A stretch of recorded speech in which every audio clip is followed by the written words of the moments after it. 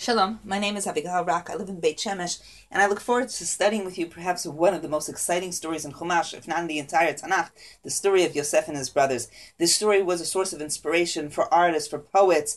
One of the greatest pieces of literature by the famous author Thomas Mann, an over 1,000-page novel, was written on the story of Yosef and his brothers. Our story really does not begin here. The roots of the story begins already in Parashat Toledot, but we're not going to go all the way back there right now. We're just going to go to the immediate roots of the story in Parashat Vayishlach. The very end of Parashat Vayishlach, chapter 36, gives us a list of the dynasty of Esav once he relocates to Edom. It begins with the verse, Ve'ele Toledot Esav Hu Edom. These are the descendants of Esav, which is Edom, and it goes through several verses, list of over 40 verses, describing Esav's descendants. This list of descendants spans over several hundred years, starting from Esav until the time period where Am Yisrael enter Eretz Yisrael, Ad Lifnei Melech B'Yisrael. Right after that opens our story, and our story is going to be parallel to the story of Esav. We tracked down Esav and his family until the time period of the entrance by Am Yisrael to Eretz Yisrael, and now we're going to track Yaakov and his family in the same time frame, from the time period of Yaakov, which is going to go all the way till Am Yisrael enter Eretz Yisrael. To Esav, we devote one chapter because the Tanakh is less interested in the development of Esav and his family. Whereas to Yaakov, we're going to devote much more than one chapter. We're going to devote perhaps at least 4.5 books. Half of these, or 4 1/3 book, with the third of Sefer Bereshit, all through the end of Sefer Devarim and Sefer Yeshayahu and Sefer Yoshua. This time frame of all those books, beginning from Parashat Vayeshev until the entrance to the land, describing the descendants of Am Yisrael, is parallel in time to that one chapter of Esav. So let's begin. Chapter 37, verse 1. Vayeshev Yaakov be'eretz megorei aviv be'eretz Canaan. We were already told earlier that Yaakov moved to Hebron, Parashat Vayishlach. Now this is significant because we need to know how there's a relocation that's about to take place to Egypt soon. So we're beginning in Canaan. There's also something going on here with the inheritance, as opposed to this verse has to be read as juxtaposed to the previous chapter. As opposed to Esav, who had to move to Edom, Yaakov, who seemingly is the inheritor of the land, is sitting in Canaan. But the settling in Canaan, as we all know, is going to be temporary. Vayeshev Yaakov be'eretz megorei aviv be'eretz Canaan. Ele Toledot Yaakov, verse 2. יוסף בן 17 שנה היה רואה את אחיו בצאן, והוא נער את בני בלהה ואת בני זלפה נשי אביו, ויבא יוסף את דיבתם רעה אל אביהם. Since this verse is a very long verse, I'd like us to divide it up into a few segments. אלה תולדות יעקב, יוסף בן 17 שנה. These are the descendants of Yaakov. Yosef is 17 years old. Clearly the difficult word in this verse is the word Toledot, the descendants. And it's a difficult word for two reasons. Number one, we're told these are the descendants of Yaakov. Ele Toledot Yaakov, Yosef. We expect a whole long list, and all we have is one child mentioned, Yosef. But it's difficult for another reason. We were already given the list of Yaakov's descendants in Parashat Vayishlach. If you recall, in chapter 35, verse 23, ויהיו בני יעקב 12 בני בלהה בכל יעקב, ראובן ושמעון, etc. Yaakov has 12 children, and it goes into a detailed list. So why is it repeated here? These are the descendants of Yaakov. So we're going to give different explanations for what is the meaning of the word Toledot, and perhaps that will help us understand what's going on here in this verse. Rashi explains Toledot as we understood it up till now, descendants, and Rashi tells us that from Yaakov's perspective, he has only one descendant, he has only one child, he only wanted to marry one wife, Rachel, and his beloved child is Yosef. To which you might ask, legitimately, what about Binyamin? Chizkuni has a very, very deep understanding of the relationship between Yaakov and Binyamin. It's very fascinating. And he says the relationship with Binyamin is somewhat raw and a complicated relationship, as it reminds him of the death of Rachel. Later on, he will develop a close relationship with Binyamin once he no longer has Yosef. But right now, it's still raw pain with Yaakov. So, as from Yaakov's perspective, there's only one son, and that's Yosef. Ibn Ezra suggests that the word Toledot does not only mean descendants, but it means events. What is the history going to bring birth to? Ma yeled yom. What will the day bring? So Toledot, this is the history of Yaakov. Now, if someone wants to tell about the story of the history of Yaakov, a very good point to start with, naturally, is the story of Yosef and how eventually the entire family ends up in Egypt. A third possibility is that the word Toledot appears at every junction in Sefer Bereshit when the family is significantly relocating to a new geographical location. This idea is suggested by my husband, Rav Yehuda Rak, and it really follows through nicely through all the places where the word Toledot appears in Sefer Bereshit. Whenever the family is relocating to a new, significantly new relocation, we will find the word Toledot. Now here the family is about to relocate to Mitzrayim. It's beginning to relocate to Mitzrayim very, very soon. And therefore we'll find here the word Toledot. Ele Toledot Yaakov. Yosef ben 17 shana. It is very important for the reader to know the age of Yosef because the years here are very significant. How many years is Yosef away? What is taking place when? So we're told of his age here. He's a shepherd out with his brothers. And now comes a difficult part in this verse. He is a na'ar, a youth, with or of the sons of Bilhah and of Zilpah, the wives of Yaakov, and he brings bad words against his brother to his father. So what does it mean, V'hu na'ar et bnei Bilhah ve'et bnei Zilpah neshei aviv? And why do we need to know that he na'ar, in youth? We already know of his age. What's the significance of V'hu na'ar? So Rashi explains V'hu na'ar, he's immature. Yosef behaves in an immature manner. He's a narcissist, obsessed with himself, completely self-centered. That's Rashi's take of the Huna. That's important information for us to understand Yosef's character as it's portrayed in this chapter.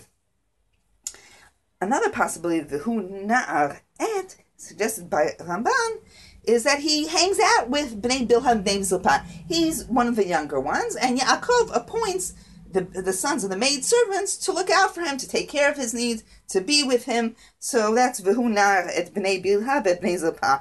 And when he's with them, he sees anything that he sees that they're not doing properly are the bad words that he brings to his father. Ibn Ezra brings a very interesting pirush, and he says the word na'ar here should not be read as an adjective, but rather as a verb. Na'ar in Tanakh means servant, but it can be read as na'ar et, to serve someone. He serves the sons of Bilhah and Zilpah.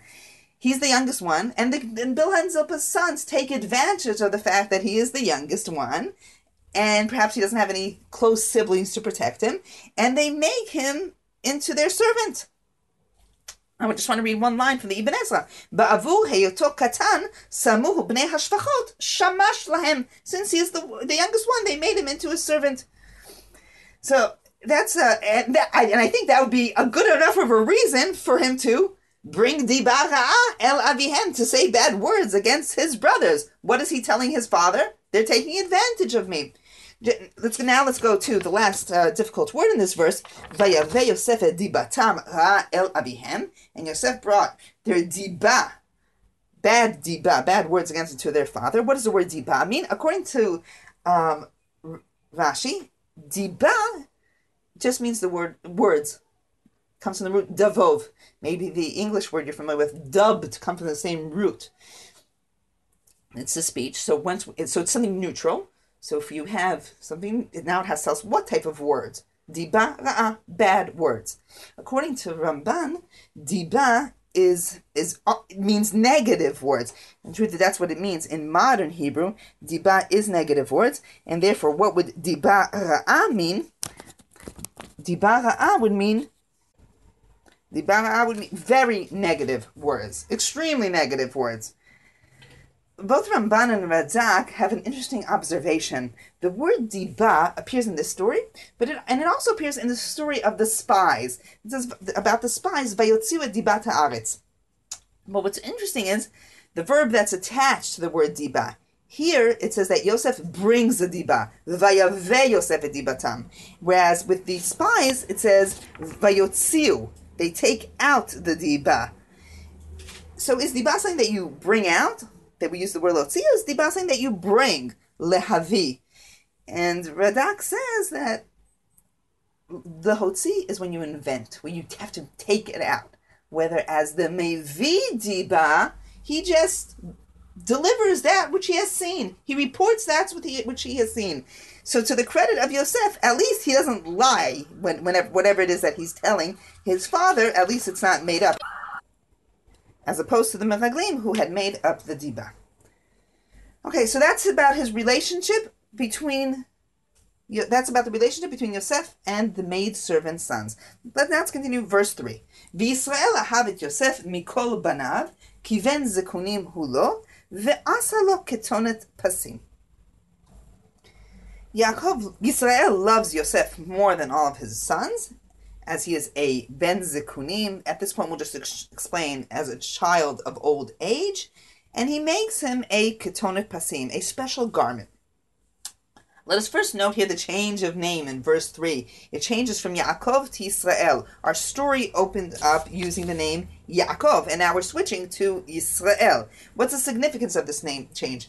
The 19th century commentator, Rav David Tzvi Hoffman, when we have his commentary on Bereshit up to chapter 37, including chapter 37, explains that when the Chumash uses the name Yaakov, it is when we are describing events that have ramifications to Yaakov as an individual. However, when the Tanakh switches to the name Yisrael, Yaakov's actions will have national ramifications.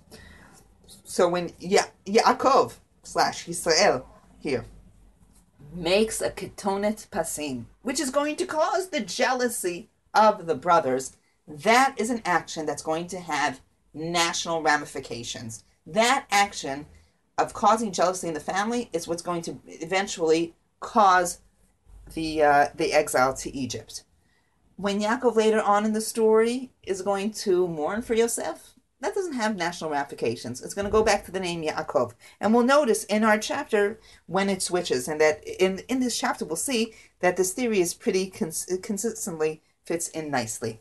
So he loves Yosef more than all of his sons because Yosef is a ben zekunim. Now in modern Hebrew, ben zekunim generally means a child of old age. Several of the commentators point out here that Yaakov is old when all of his children are born.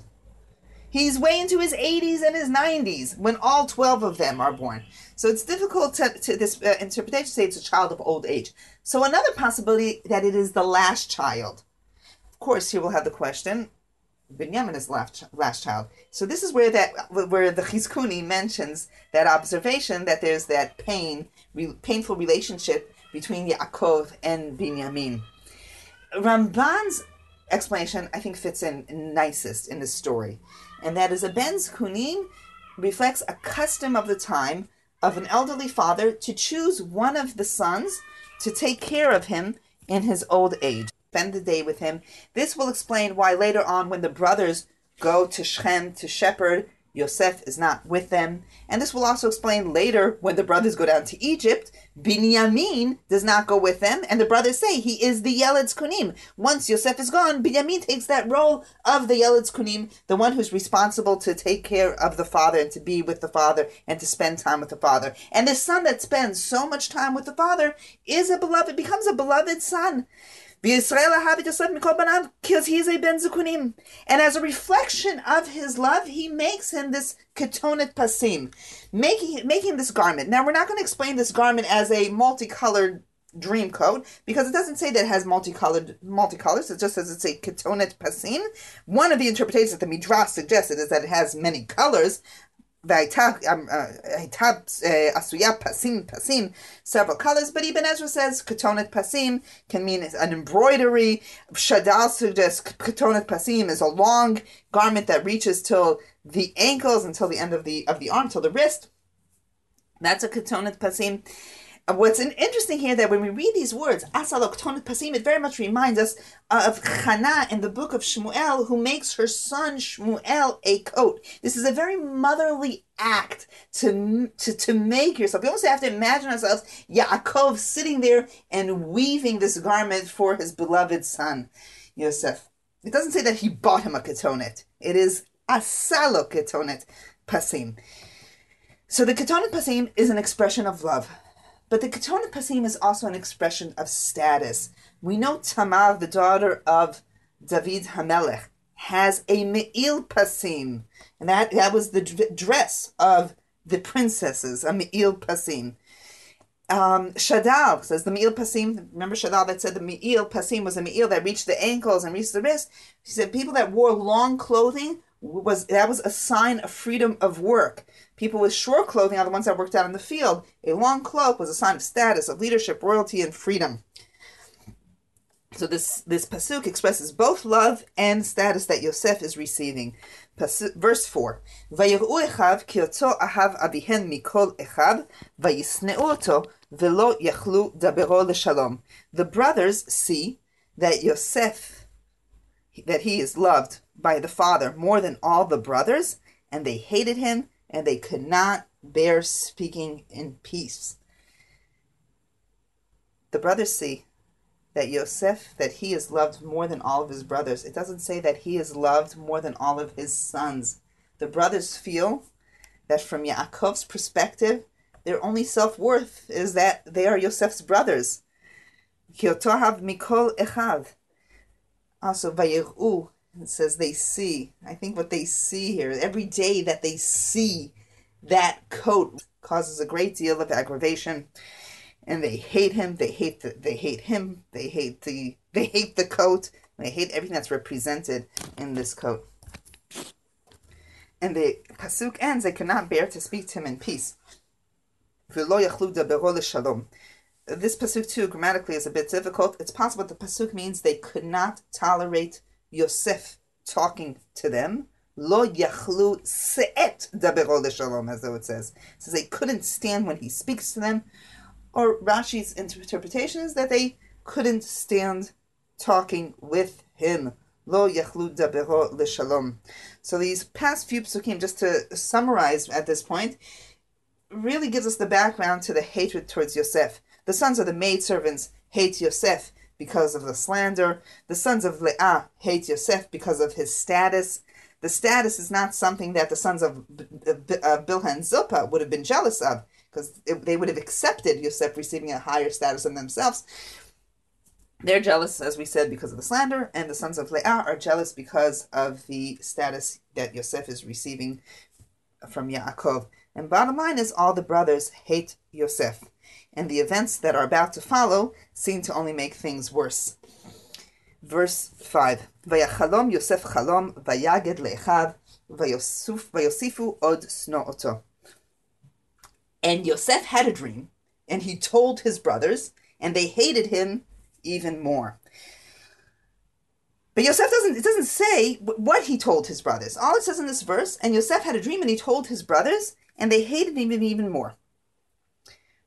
I want to continue reading the next verse before we explain this. And he said to them, listen to this dream which I had dreamt. And we are out in the field, etc. We'll explain that. So what is the relationship between verse 5 and verse 6? Joseph had a dream and he told his brothers and they hated him. And then the following verse, and he said to his brothers, listen to this dream that I had dreamt. So what did he tell them previously in verse 5? So there's a few ways of explaining the relationship between these two verses. One possibility is that verse 5 is what we call the relationship between verse 5 and 6 is the relationship between Klal and Prat. We have the title, general, and then it goes and go into detail. Yosef had a dream and he told his brothers, and they hated him. Now we're going to go into the detail of what exactly he had told his brothers and what caused that and what caused the hatred. That's one way of reading it. Another idea suggested by Chizkuni is that Yosef did have a dream, but we don't have the details of this dream. The reason we don't have the details of this dream is because that was a dream that never came to fruition, so it's not relevant to us. The only part that's relevant is that they hate him. But the details of the dream are not significant to the reader to know what they are, because it's a dream that never came to fruition. And finally, a third possibility to understand the relationship between verse 5 and 6 is that in relationship, what Yosef is telling his brothers, and verse 5 is, I had a dream. He only tells his brother one thing. I had a dream. That's enough to trigger the hatred of the brothers. Because the previous pasuk, verse 4, ended. They can't stand hearing him talk. And the last thing they want to hear from him is his dreams. Dreams, you tell your best friend. You tell people you like. They don't want him sharing his dreams with them. Just the fact that he said, I had a dream, already triggers the hatred. Verse 6, Vayomer alhem, pay attention. Shimuna chalam hazeh asher chalamti. והנה אנחנו מעלמים עלומים בתוך השדה, והנה קמה אלומתי וגם ניצבה, והנה תסובן אלומותיכם ותשתחוון לאלומתי. We are out in the field, and we are gathering our sheaves of grain in the field, and my sheaf got up and remained standing up, and your sheaf had surrounded my sheaf and bowed down to my sheaf. Now you don't have to be Freud in order to understand the meaning of this dream, and the brothers don't offer an interpretation, but they reach it's a clear conclusion which they express in a rhetorical question. The very rhetorical question by nature is an interpretation. And it's important to understand in ancient times, an interpretation of a dream was very crucial to the dream. They believed that the interpretation can impact the dream and affect the dream. We'll see that later when we get to the story of Sar HaMashkim and Sar HaOfim and to the dreams of Paro. And so even though they don't really interpret it, yet their rhetorical response to it is an interpretation. And what do they answer? Vayomru lo Echav, and his brother said to him, in verse 8, Hamaloch timloch aleinu im mashol timshol banu, vayosifu od snoto al chalomotav ve'al dvarav. The brothers said to him, do you think you will be our king? Do you think you will govern us? And they hated him even more for his dreams and for his words. Maloch timloch imashol timshol. What is the difference between melucha and memshala? So Ramban says melucha is by acceptance. Memshala is by force. The brother's response to the Yosef, the dreamer, even if you were to rule us by force, we are never going to willingly accept you as our leader. Hamaloch timloch im mashol timshol. Gam im mashol timshol. Even if you were to force us, we're never going to accept you. And as we said, the verse ends with, and they hated even more for his dreams and for his words. So it's just interesting to point out, dreams appear here in plural. And he only had one dream. This strengthens that Chizkuni commentary that in verse 5, when it said that he had a dream, that there was another dream that's just not written down. What I want to focus on right now is they hated him for his dreams and for his words. Aren't the dreams the words? So let's begin with the different commentators on this. Rashi says the words are not the words here of the dream. Rather, the words are the words of the Dibah, when he spoke badly about his brothers. But we would expect if they hate him for the words that when he spoke badly, it should have been written before, right immediately after his words. One of the explanations for this is that sometimes when someone does something offensive, a person's willing to ignore it. But when the offense repeats in different forms over and over again, then he goes back to the original offense, and he's no longer willing to forgive. The brothers, with when he spoke badly about him, they were willing to forgive. But when this comes up, and there's one thing after the next, then they already remember. You remember that time, and that time, and that time, and that's Vayosifu Otznoto al Cholomotav ve'al Dvarav. Sefarno suggested al chalomotav ve'al dvarav is for the way he said the dream. He said it in a very antagonistic way. Shim'una chalom, pay attention. So those are the words. Avraham ben Harambam suggests here that dvarav is his dealing with. They say, a person dreams at night that which he dreams of during the day. We're all dreaming here about sheep grazing. We're not dreaming about ruling. What are you dreaming about? You're dreaming about that which you've been obsessed with. Al dvarav is the matters. You've been obsessing with greatness, and that's why you dream about this at night. So vayosifo etznoto al chalomotav ve'al dvarav. And here we see already a milah mancha in the story, and that's the word sin'ah. It appeared vayisneuto in verse 4. They hate him, and they hate him again. This is a story of sin'ah. And of course, at this point, we also have to mention the other glaring milah mancha in the story is the word ach, brother, which repeats itself 8 times within these 11 verses of our unit today. This is a story of brothers who behave in the most unbrotherly fashion. I would say the word brothers is almost used here in irony. And now we come to the second dream in verse 9. Vayachalom od chalom acher. ויספר אותו לאחיו, ויאמר, הנה חלמתי חלום עוד, והנה השמש והירח ו11 כוכבים משתחווים לי. So he had another dream, and he tells his dream to his brothers, and he says, behold, I had another dream. The sun, the moon, and the 11 stars are bowing down to me. I'm continuing to verse 10. ויספר לאביו ואל אחיו, ויגער בו אביו, ויאמר לו, מה החלום הזה אשר חלמת? הבוא נבוא אני ועמך ואחיך להשתחוות לך ארצה. He tells his father and his brother of this dream, and his father rebukes him and says, what is this dream which you have dreamt? Do you think myself, your mother, and your brothers will come to bow down to you? ויקנאו בו אחיו, ואביו שמר את הדבר, and his brothers were jealous of him, and his father guarded the words, the matter. Let us compare the brothers' response to this dream to the brothers' response to the first dream. In the first dream, even though they don't interpret, they do interpret a rhetorical answer. Here, the brothers don't even offer that. The brothers don't say, do you think you will rule over us? They don't respond at all. The brothers don't respond here, I believe, because the brothers believe this dream to be true, and this frightens them. It is one thing for Yosef to dream of the brothers bowing down, but no man in his right mind would dream of his father bowing down. And if Yosef dreamt of his father bowing down to him, they don't think these are any more just dreams of greatness. They really do believe that this must be something divine, and therefore they do not want to respond to this dream. As we said earlier, it was believed that you need to have an interpretation. A dream that wasn't interpreted is like a letter that's not read. And therefore, Yosef goes to his father, but Yosef makes sure that the brothers hear it in the presence of the father. That's why it says in verse 10, Vayasaper el aviv ve'el echav. And his father rebukes him, but it's going to be very clear that the rebuke is just outwardly. And he says, how dare you dream such a dream? Do you think we will come down and bow down to you? But deep down, the father believes it. Or maybe not even so deep down. Ve'aviv shamar et hadavar. He awaits for the day of the fulfillment of this dream, as Rashi writes. So to conclude today's dream, today's unit gave us an opening understanding of the great hatred that's being festered in Yaakov's family. And the Torah tells us that all are at fault. Yosef for his immaturity, self-centered behavior, the brothers for the lack of tolerance, Yaakov for creating jealousy amongst his sons.